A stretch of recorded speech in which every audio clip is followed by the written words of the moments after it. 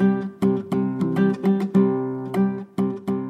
are listening to Rav Kook on the Haggadah with Yiska Smith, a podcast series from the Pardes Institute of Jewish Studies.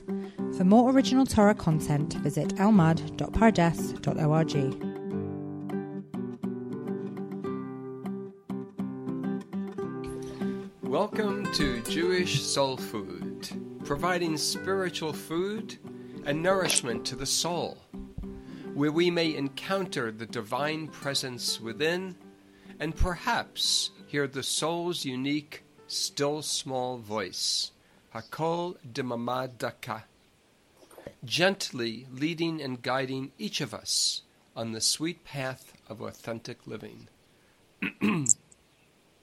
Currently, we are exploring some of Rav Kook's illuminating insights on the Haggadah Shel Pesach. The focus will be on moving from the space of spiritual enslavement to freedom, from a place of scarcity to one of abundance, and from a limited consciousness to an expanded one. Last week, we discussed the sign that was part of the tradition transmitted, actually began with the promise from God, from Hashem to Avraham, Pakod Pakadati, where God says, I will surely remember the Bnei Yisrael. And this phrase in the oral tradition, the Midrash, teaches us that this was the phrase, this was the sign transmitted from Avraham to Yitzchak to Yaakov to Yosef. Yosef told this to his brothers. The brothers then told it to their children.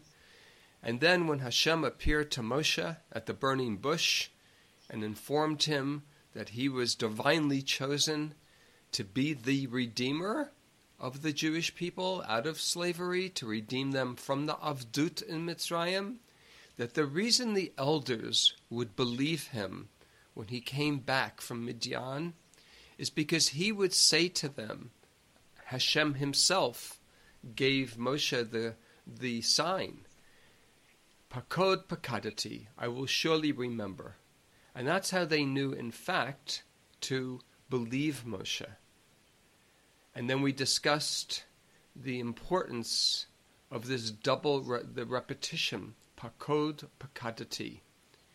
The Peshat, as in all cases when a verb is repeated, when it's next to each other and it repeats itself, we say the word surely in English. So not only will I remember, I will surely remember.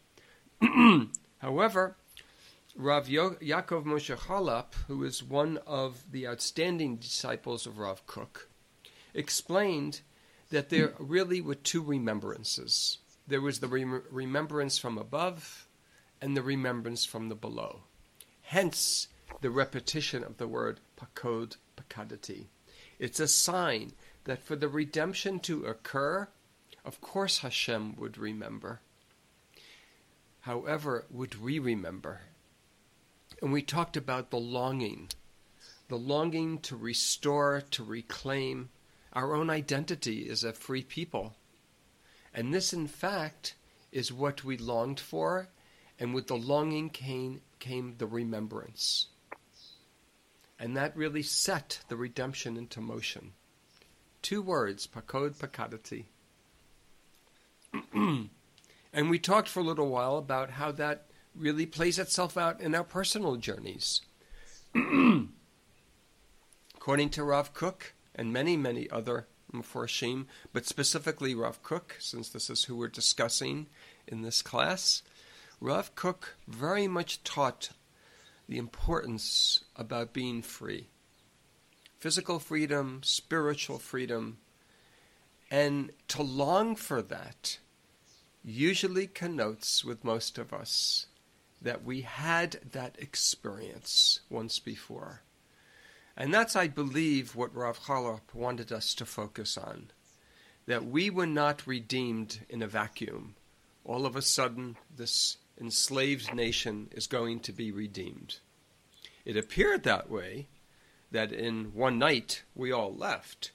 but what led up to it, that beginning, the very beginning verses in the book of Exodus, the groaning, the moaning, the crying out, that's really what set it into motion.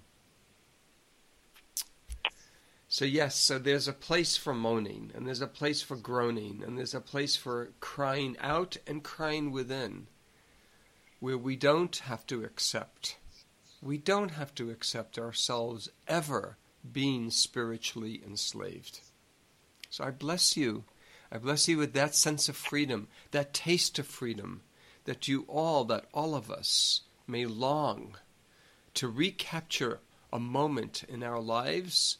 According to the Midrash, it actually is a moment we all experienced before we were birthed into this world.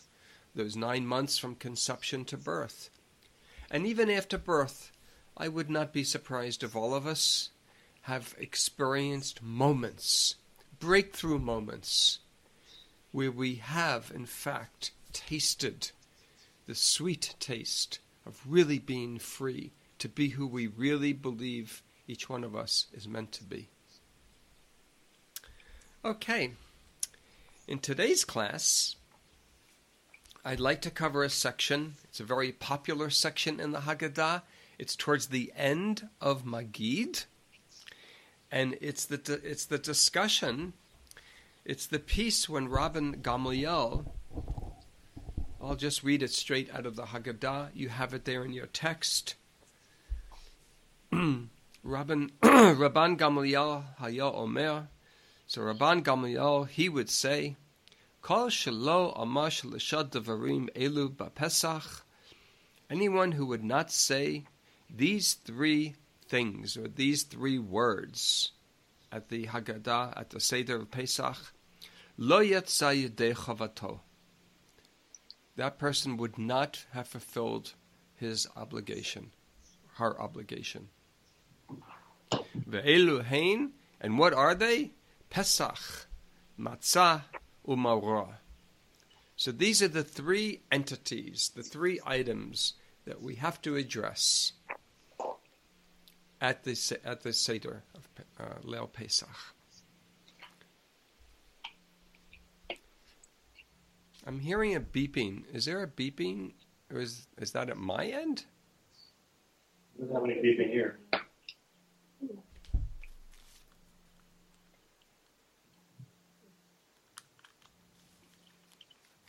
I don't know where that's from. Okay. So, the first is Pesach. So what does Pesach mean? What does Pesach mean? So out of the Haggadah, which I printed out for you in the text, Pesach, this is the first of the 3.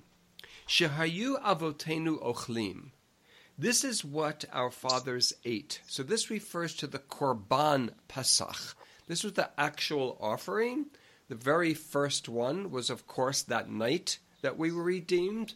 But once we left Egypt, then in the Midbar and in Eretz Yisrael, every Pesach we would offer on the Mazbeach of the Mishkan and then the Beit HaMikdash, the Korban Pesach. Bizman sheBeit HaMikdash haya kayam. During the time of the Beit HaMikdash, we would offer this offering, a special offering called the Pesach, al shum ma. For what reason? What did it signify? Al shum shepasach HaKadosh Baruch Hu, and the way we usually translate it, which is hence gives rise to the name of the holiday, is because the Holy One, blessed be He passed over, shepasach, He passed over al batei avotenu b'Mitzrayim. He passed over the houses of our fathers in Egypt. Now, when was He passing over the houses of our fathers in Egypt? When the firstborn of Egypt were being slain. And then we re-quote the pasuk from Exodus 12:27, Yud Bet, Chaf Zayin, Shene'emah, for it says in the pasuk, Va'amatem zevach pesachu laHashem, asher pasach al batei b'nei Yisrael b'Mitzrayim, b'nagpo et Mitzrayim, v'yet batenu hitzil. So God is saying that I will save the Jewish homes, when in fact I bring the plague of the firstborn, the slain of the firstborn, to the Egyptian. Vayikol ha'am v'yishtachavu.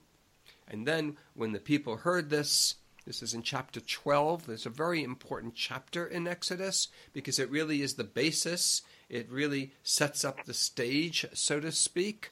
It's the plot for that entire time from the 10th of Nisan until when we leave. And when the Jewish people heard that, still in slavery, the nation prostrated themselves. Okay. So you know that we all have this, we're all quick to understand, because it's the Peshat, that the word Pasach in the Pasuk, hence the name of the holiday, is, hence we say in English, Passover. Passover. That God passed over the homes of the Hebrews, of the Jews, of Bnei Yisrael, the children of Israel, and did not, in fact, thank God, include the firstborn of the Jews among this Makot HaBechorot, the slain of the firstborn. However, we have a different understanding. We have a different understanding from Rav Kook. So let's go right into the text. We have a mental picture of the Holy One skipping over the houses of the Hebrews while entering into the homes of the Egyptians and smiting their firstborn. Linguistically, though, it is very difficult to defend this picture. His proof is he brings a text, a pasuk, from the book of Kings 1, 1821, Malachim Aleph, Yud Chet, Chaf Aleph. On Har Carmel, the prophet Eliyahu throws down a challenge to the people of Israel. And this is what he says: how long will you waver between the two opinions? If the Lord's is the God... Oh, I made a typo, I'm sorry. If it is the Lord's who's God, follow him. And if Baal, follow him. In other words, in the pasuk, the words Ad matai atem poschim al shtei haseifim. You see the word poschim there? The word poschim does not mean pass over. The word here, poschim, means literally waver between, tarry between. Eliyahu Hanavi was challenging the Jewish people at that time, many who were guilty of idol worship, and said, look, Chevra, as we say, you can't dance at two weddings. You have to decide. If it is the Lord's, if that who is God, then that's who you follow. And if you believe Baal, then that's who you follow. And pay attention. We need to pay it. Rav Kook is bringing us to really pay attention now to this phrase, Ad matai atem poschim. Poschim al shtei haseifim. Until when are you going to waver? Go between these two places. Now, literally, Rav Kook explains, it means, how long will you vacillate between these two thoughts?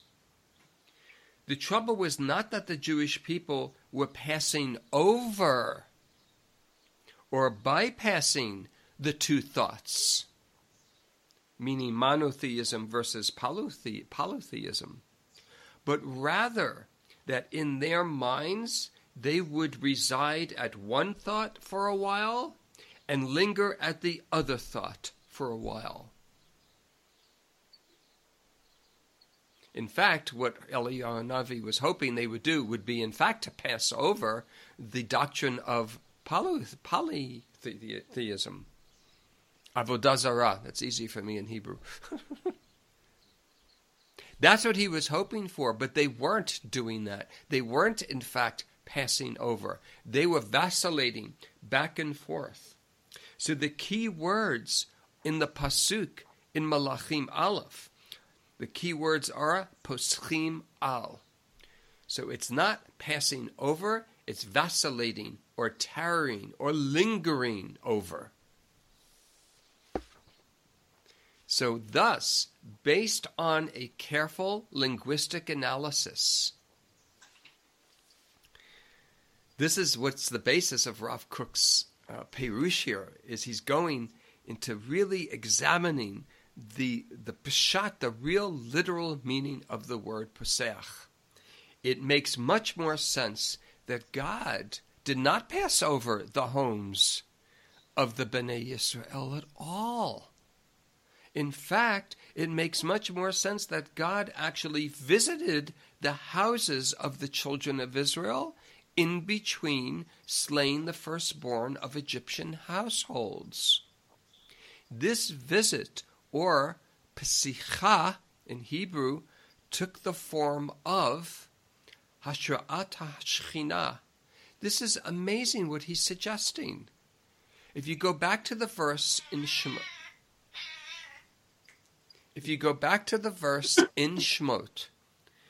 where we quote, V'amartem zevach pesachu l'Hashem, that say to them there will be a sacrifice of a Pesach to God. Why? Asher pasach al batei b'nei Yisrael b'Mitzrayim. We translate it in Exodus as, for he passed over the houses of Egypt, of our fathers, of the Jews in Egypt, when he was plaguing, when he was smiting the firstborn of the Egyptians. That's not how Rav Kook reads it. Rather, he would be going into every home. He'd be going back and forth. He'd go into an Egyptian home and slay the firstborn. But then he would go into a Jewish home. He would go into a Jewish home, and according to Rav Kook, what he did in the Jewish homes was reveal what's called Hashra'at HaShekhinah, the revelation, the indwelling of the divine presence. This is what he did. Usually the tradition suggests that the first time as a nation we actually experienced Hashra'at HaShekhinah was at Har Sinai. But here what Rav Kook is suggesting, individually, every family or group of small families, because in each tent or in each household, it could have been made up of either the immediate family or the extended family or neighbors, depending on the size. Within each unit, part of the redemption was every unit that was experiencing the eating of the Korban Pesach while the firstborn were being slain, experienced the indwelling, a revelation of the divine presence. And I have to say, I find this to be just so inspiring, because for many years I always wondered, what was it like? What would it have been like if I were there? And there I am, sitting in this tent with my family, as a child, as an adult, as a grandparent, doesn't matter, and I'm eating this roasted leg of lamb, and I hear these cries of anguish all around me in every single Egyptian home. What would that have been like? It always disturbed me. Not that we were spared, and God forbid, that's not what disturbed me, nor that the firstborn were being slain. But what were we experiencing? Pleasure? Sadness? Compassion? Fear? A mixture, perhaps?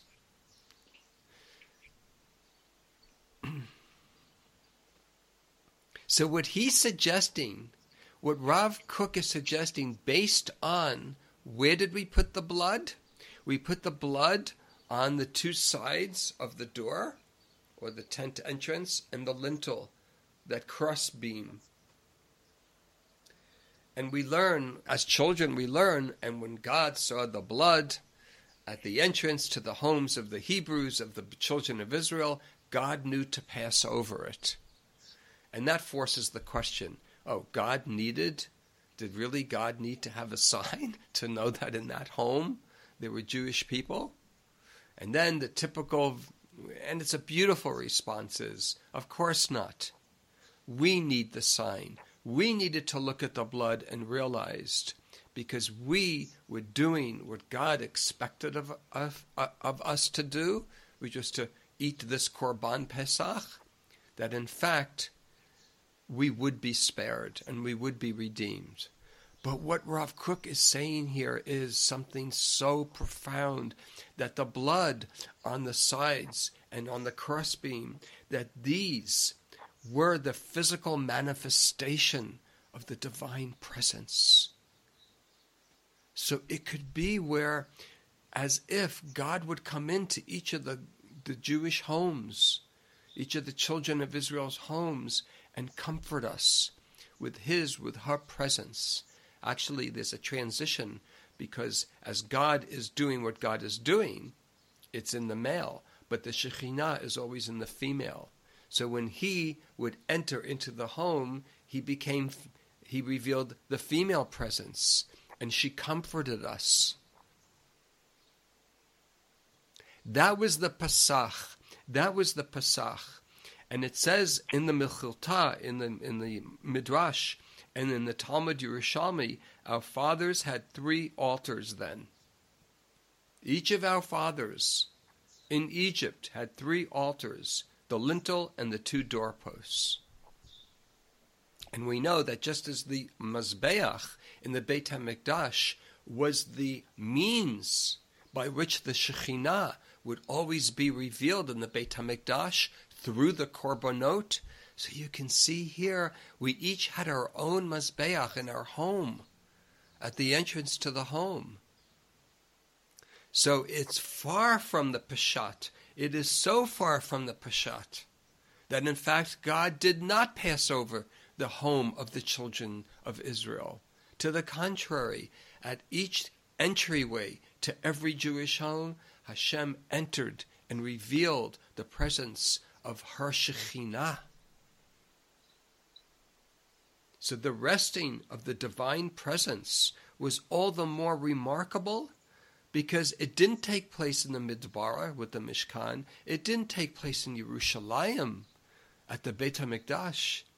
It took place in the very middle of Mitzrayim, sandwiched in the very midst of the impurity of Egypt, in such a place of tumah, such a place of cruelty, of idol worship, of the denial of the one God.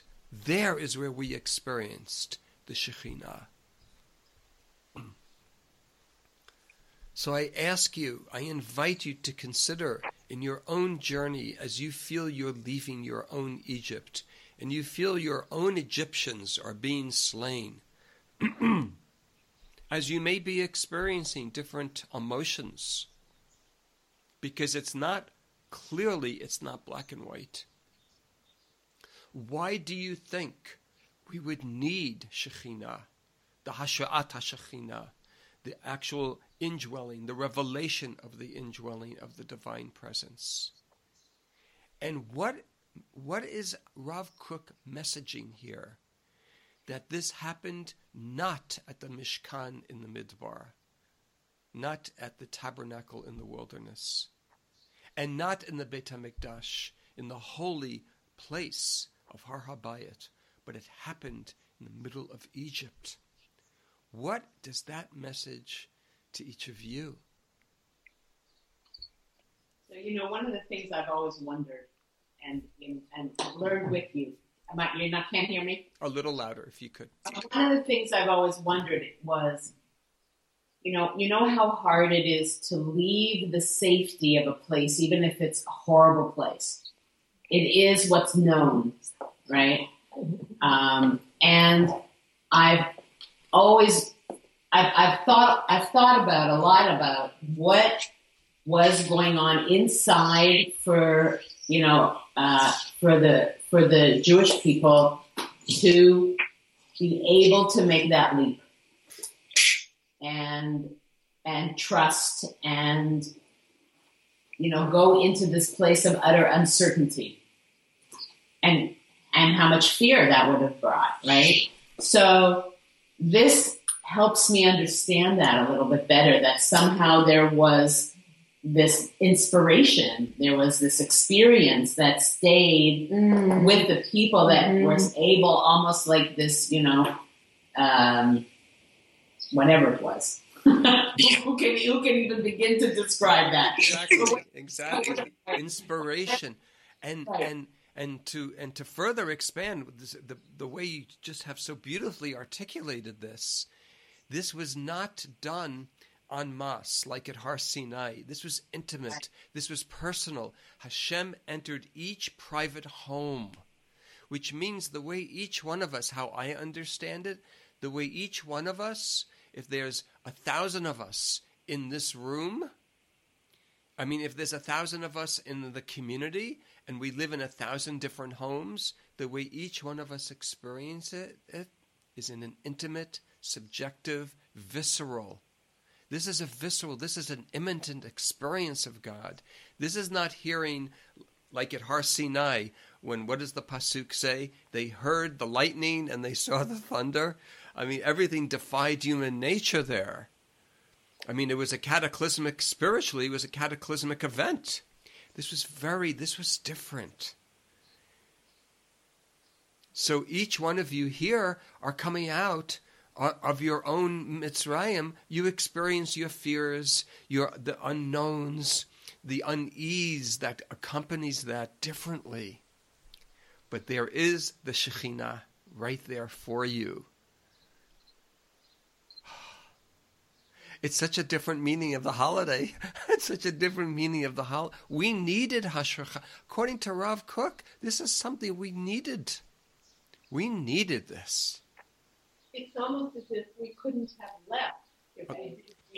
A little bit louder, please. Could you repeat that? It's as if we couldn't possibly have had the courage to do what was demanded of us had we not felt this inner presence that was giving us the courage to move forward. Oh, yes. I would... Yes, that's how I understand it too. As much as in a cerebral way we wanted to leave, as much as we understood logically this was of course, for our benefit, not to have to be slaves anymore. Who would argue that? In our hearts, though, when it came down to it, when it really came down to that moment, how could we not have been gripped by some degree of anxiety or insurity, if not outright fear, at the same time of hearing the wailing of all the Egyptians crying for all their firstborn who were being slain at that time? It had to have an effect on our hearts, even if we believed in our minds this was acceptable and had to be. These were human beings.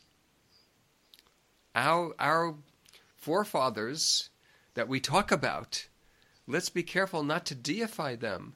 These were men and women and children and grandparents who endured slavery and lived as slaves. And now look at what they're experiencing. How can it not be traumatic? This is what the PSS that addresses this a lot. How could it be anything but traumatic?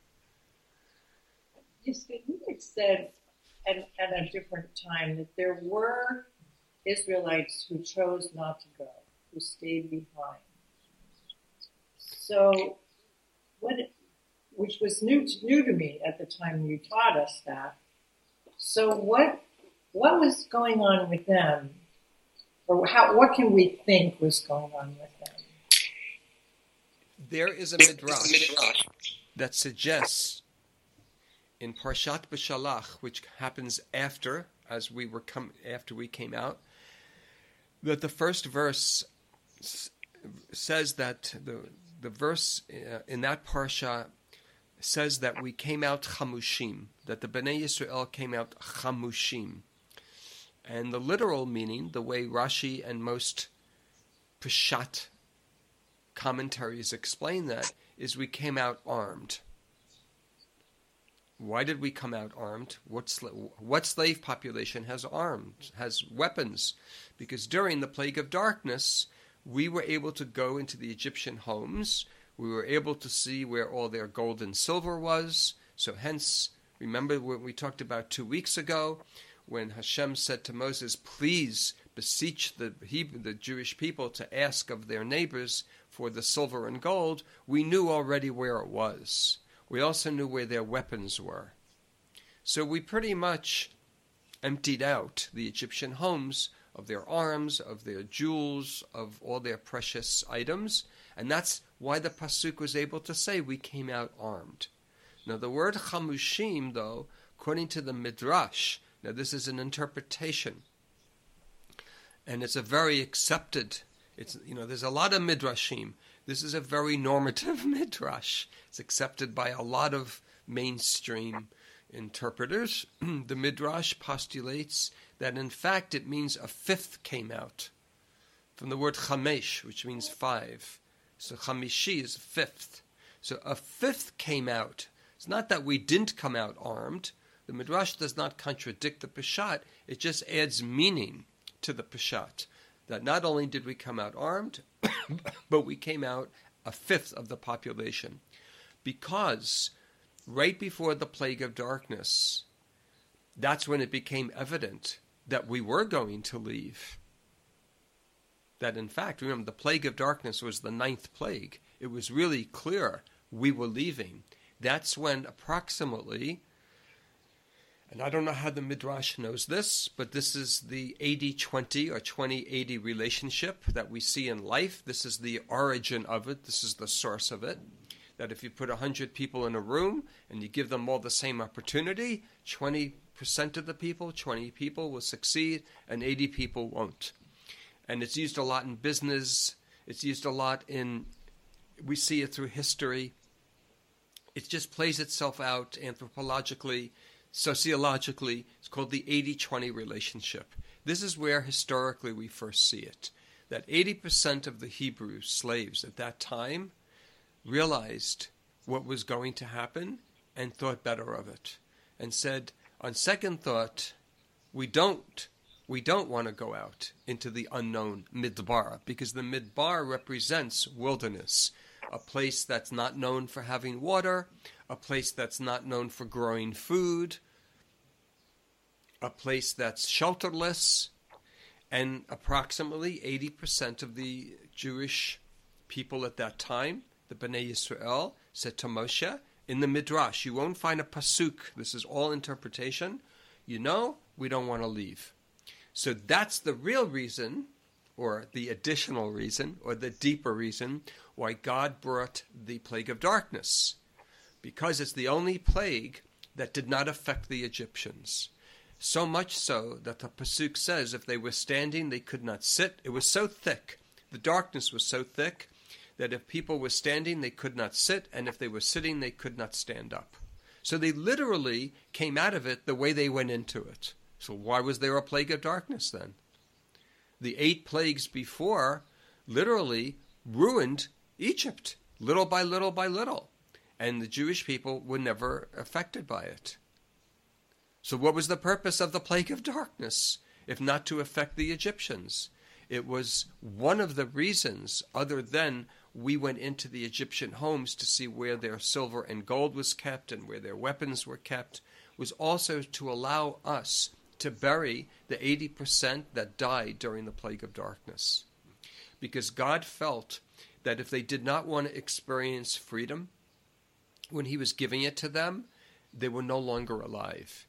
It was not a punishment. He didn't kill them the way he killed or smote the firstborn of the Egyptians. He realized that they were no longer alive. If a person can be free and chooses not to be free, it's like cutting the spiritual umbilical cord.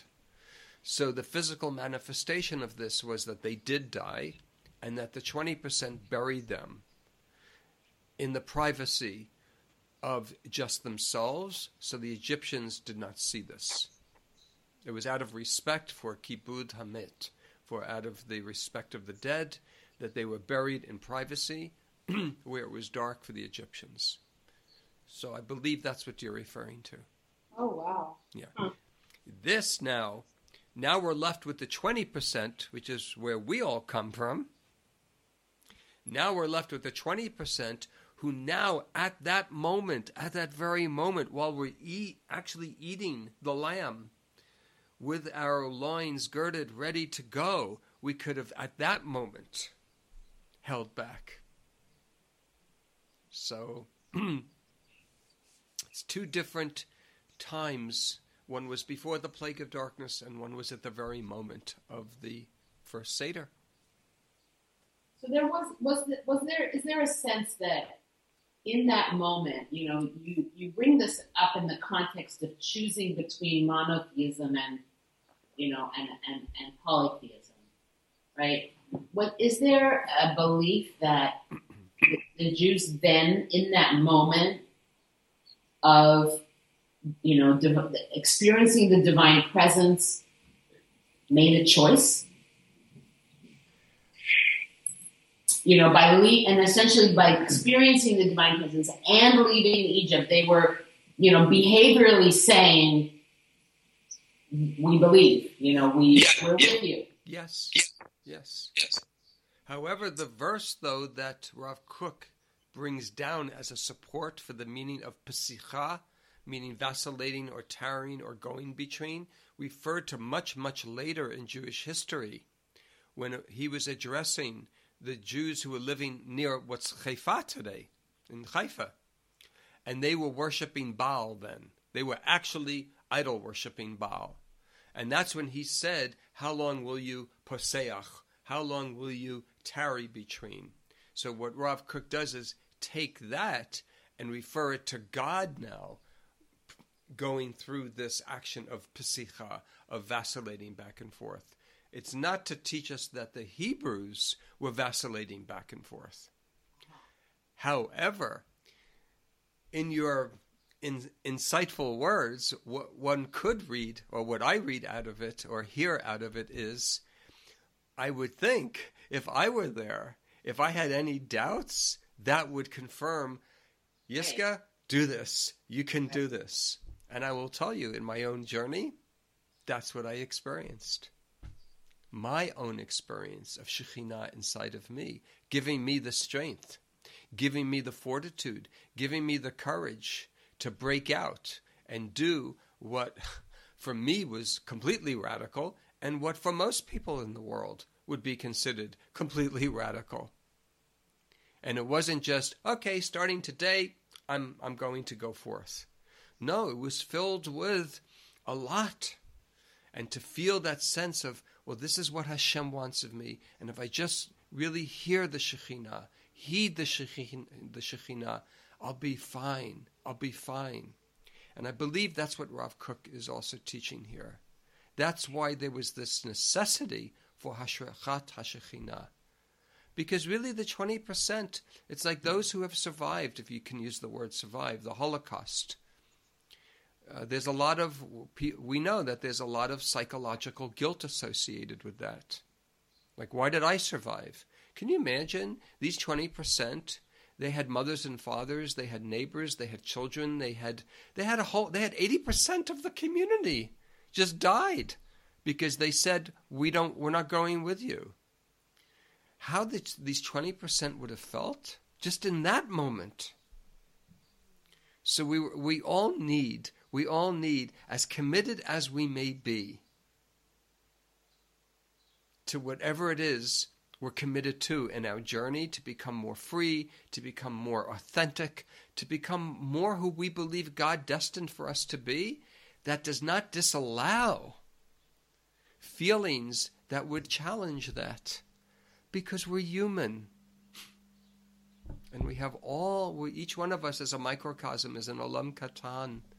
And we're very complex beings. So here we see this beautiful, exquisite support. That's Pesach. So I don't know how you'll take that to your tables and translate the Chag HaPesach now as Passover. But I guess that's why we learn, so we can enhance and we can add to the meaning. Yeah, great. Now, let's talk about matzah. Oh, this is another beautiful teaching. So matzah, I'm just going to read the English because I can see already the time factor. No, I'm going to read the Hebrew, and you have the English. I think it's important to hear the Hebrew. Okay. Matzah zo she'anu ochlim. Al shum ma? Al shum shelo hispik b'tzekam shel avotenu lahachmitz. Ad shenigla aleihem melech malachei hamalachim. HaKadosh Baruch Hu u'ga'alam. Shene'emah, and again, brings the pasuk from the book of Exodus, same chapter, Yud Bet. V'yofu et habatzek asher hotziu miMitzrayim ugot matzot ki lo chametz ki gorshu miMitzrayim v'lo yachlu lehitmamea v'gam tzeda lo asu lehem. We see the word lehitmamea, and that means to tarry, to kind of wait. So let's see, according to Rav, this is another commentary from Rav Charlap, who taught us that teaching about Pakod Bakadati. So I picked this teaching in the Haggadah of Rav Kook because it reinforces the Pakod Bakadati, which I think is just such a profound insight into our own personal redemption. This is what he says. At the conclusion of the Egyptian exile, the children of Israel felt they could not remain in Egypt even a moment longer. And as one of you so eloquently, insightfully shared, because if we did, we would have never left. This is the sign Pakod Pakadati, I have surely remembered, that was transmitted to them from Yaakov and Yosef.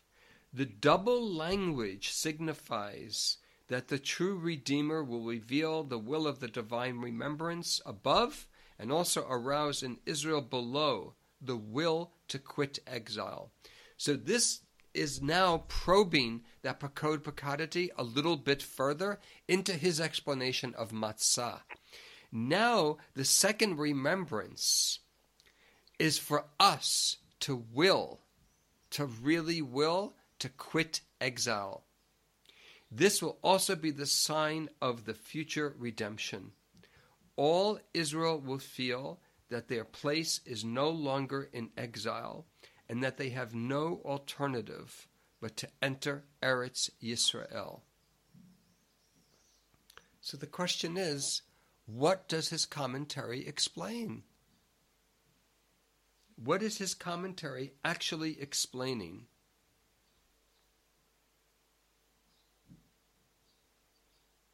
Relative to matzah.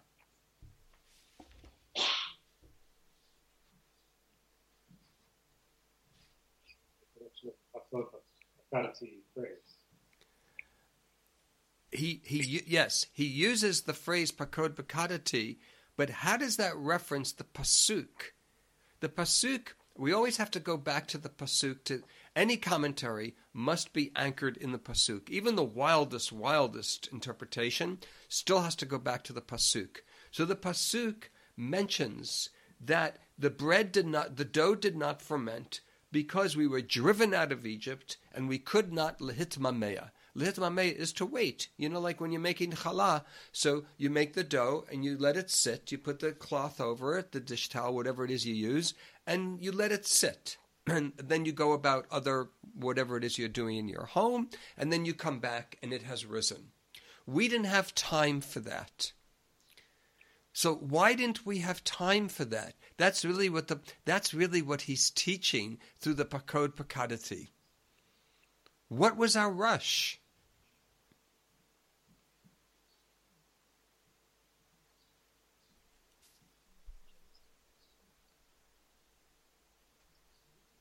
Yeah, it's what Brock just. You couldn't hear it. Brock just said. What was? I didn't hear it. I didn't hear it. Could you repeat? Said because we were being chased. That's what the That's like the Ten Commandments. Right. That's like, you got to go because you're being chased. That connection. So I ask you, and this is That their inner pressure, that inner pressure to not be there anymore. I don't know. Somehow it's tying in for me with the word tarry. okay. The word lahitmamea means that we would have hesitated because we were waiting for something. We would wait for something else. So the pasuk says that, well, we were chased out. But I challenge that. I challenge that simple idea that the reason we had to leave in haste was because the Egyptians were chasing us out. Actually, they were really urging us to leave. Like, just please, just go. Go already. Just go. However, the Pakod Pakadati, what Rav Chalap here, I'm assuming, I would think, he learned this from he was one of the prominent students of Rav Kook. This is really Rav Kook teaching. At that moment, even when we were being chased out, we still could have had doubt. We still could have had doubt. Where does the doubt come from? Doubt comes from fear. Where does fear come from? Ego. Ego produces fear-based behavior. Metaphorically, what is chametz? Chametz is the ego. Chametz is what allows the dough to rise without adding any content. So matzah is egoless bread. Matzah is bread without fear.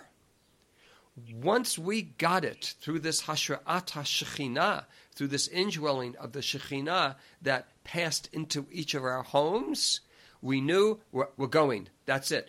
No more thinking, no more talking, no more groaning, no more. It's time to just go. That's matzah, because it has no content to it other than its essence.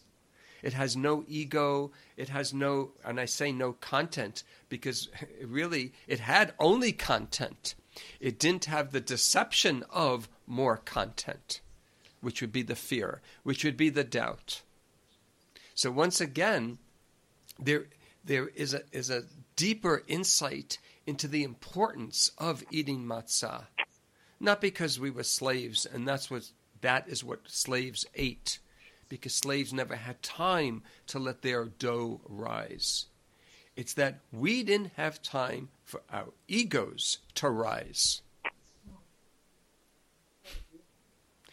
We knew this was the moment. So how does that connect to Pakod Pakadati? Oh, because Pakod Pakadati, this is another explanation of Pakod Pakadati instead of how he taught earlier that there were two remembrances, meaning God will remember and we will remember. He says here that the double language signifies that the true Redeemer will reveal the will of the divine remembrance above and also arouse in Israel below the will to leave, the will to quit exile. Like, we experienced a sense of free will here. I am willing to no longer be a slave.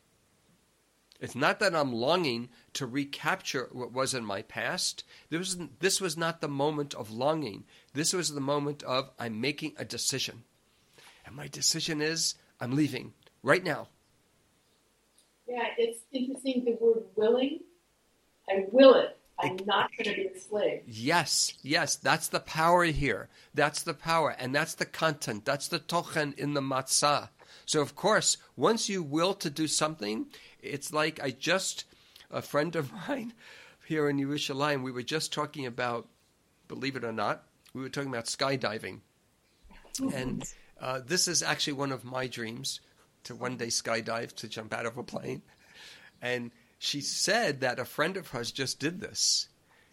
And when you skydive, I think it's also the same in the U.S., but in Israel, that according to the law, that you're attached to the teacher, but the teacher is behind you. I always thought the teacher was in front of you.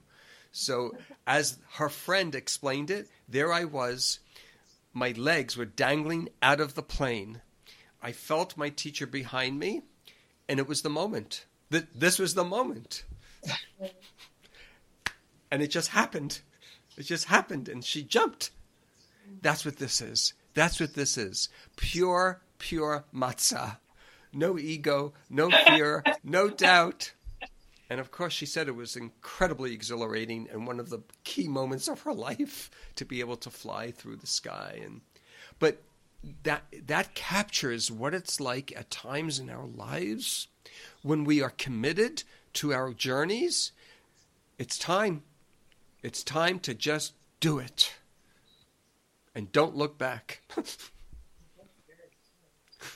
That's the power of matzah, because matzah is 100% tochen. It's 100% content.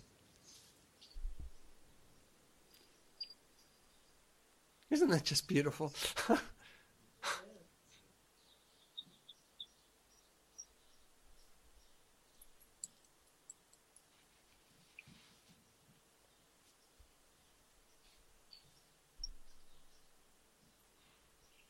And even today, if one speaks to people who have made Aliyah, like he concludes this, of course, this was being taught. This comes from a book that was published in 1953. Now, Rav Kook passed away in 1935, but Rav Harlop lived past that. And he published this in his commentary, which is part of Rav Kook's commentary on the Haggadah Shal Pesach in 1953. So there's always that allusion now, always, in so much of Rav Kook's teachings, that extra layer or other layer of Zionism, religious Zionism, making Aliyah. So what he says here is when people feel that they have no alternative but to enter Eretz Yisrael. He's talking he's saying now, and many, many Olim from all parts of the world, whether it's Ethiopia or Montreal or Seattle, reach a point, that's it. I'm making Aliyah. It could be after trips, after visits, after discussions, after ups and downs. I'm doing it. And just do it.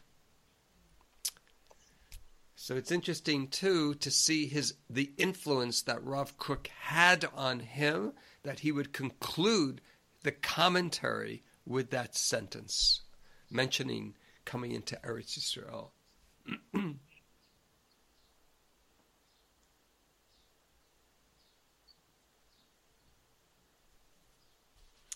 Okay, and now we move to Maror.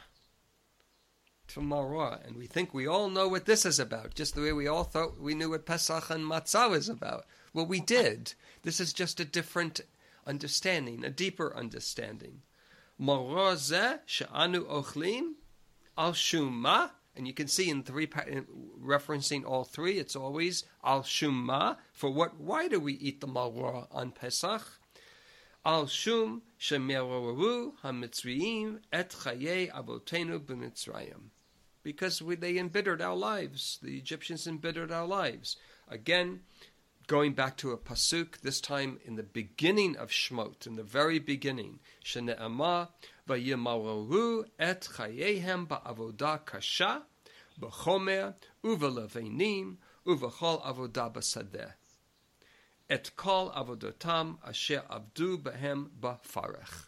And that's where we see the karpas, which we talked about many weeks ago. So you see here the word maror is in the actual pasuk. That's the pashat meaning. So we're eating the maror because the verse said that the Egyptians embittered our lives. So let's see what another commentator, a student of Rav Kook. This is from Rav Yitzchak Arieli. Now, he was born in Yerushalayim. Actually, he was born in the Old City. And he had a very close relationship with Rav Kook. And when Rav Kook came to Yerushalayim, I don't know if you recall, but I mentioned that he first came to Yafo. He was there for 10 years, then went back to Europe, had to stay there during World War I. Then when he came back in 1921, he came to Yerushalayim. And that's when he met Rav Arieli. And they became very close, and Rav Arieli was a student of his. He also, as I put down in the text there, he was awarded the esteemed Israel Prize in rabbinic literature. He passed away in 1974. So this is his insight Has anyone ever wondered about the order? Well, here's your answer. Shouldn't Maror precede Pesach and Matzah? Right? Seemingly, the chronological order has been reversed. Maror, which is the bitterness of the bondage, preceded Matzah, which is the symbol of the freedom. Actually, it preceded it in the verse in the Chumash, because this verse was from Shemot, book of Exodus, chapter 1, where the mentioning of the matzah, why we would have to eat it, was in chapter 12. So even in the Chumash, the maror precedes the matzah and Pesach. So why? Why would we have maror after matzah? In fact, according to the Rambam, in his Mishnah Torah, in Hilchot Chametz U'Matzah, he does have maror preceding matzah. So that's how the Rambam actually wrote in his book of his codification of Jewish law, which the rabbis today do not paskin by. It preceded the Shulchan Aruch, but it's still a very valued, very highly regarded, one of our key texts in learning the development of Jewish law. And there, the Rambam says, in fact, you do have maror before matzah. So the idea, and this is one sentence, and it is so powerful. So I ask you to really open your hearts and really now identify this with your own journeys. The idea is that after the redemption came, they began in retrospect to feel the bitter taste of the exile.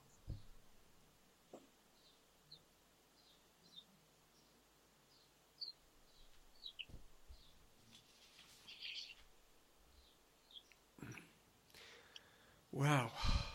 Much of my journey to freedom really was about healing the brokenness I was only able to feel after the transition. To be able to go back in my childhood, in my young adulthood, adolescence, young adulthood, and replay that out and re-experience it as a healed person, oh my gosh, it was so much more painful. So much more painful. So much more bitter. This is what he's saying. To really experience the bitterness of enslavement, one has to be free. Because when you're in the middle of it, it is never as bad as it will seem to be when you re-experience it once you're free. According to this understanding. Because while you're experiencing it, you just have to keep going. Yeah, you're just surviving. Yes, surviving. While you're experiencing it, that's what you're doing. You're experiencing it. You're not thinking about it. You have to keep going on. You have to keep surviving. It's only afterwards, and you can look back and say, oh my gosh, that was my life? That was my life? And then you can cry with the bitterness that each one of us felt we had to survive through, and we had to live through and experience. It's no different than PTSD that a lot of our servicemen and women are experiencing. Could you just repeat that a little bit louder?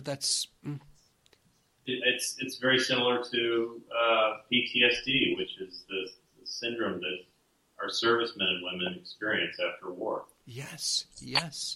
They hold it together while they're there, and then they come back from war, and if they are working on those issues, they can oftentimes fall apart. Oh, so true. So true. So true. I want to bless all of you. Not that you feel milirut. I don't want to bless anybody that they feel bitterness.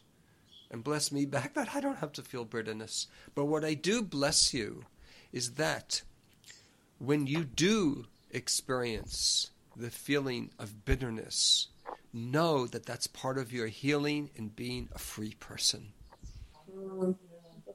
See it as a dimension, as a component of really being free. And on that note, I'm going to say Lehitraot, and we'll pick up next week. Thank you so much, all of you. Thank you for downloading this podcast. For more original Torah content, visit elmad.pardes.org.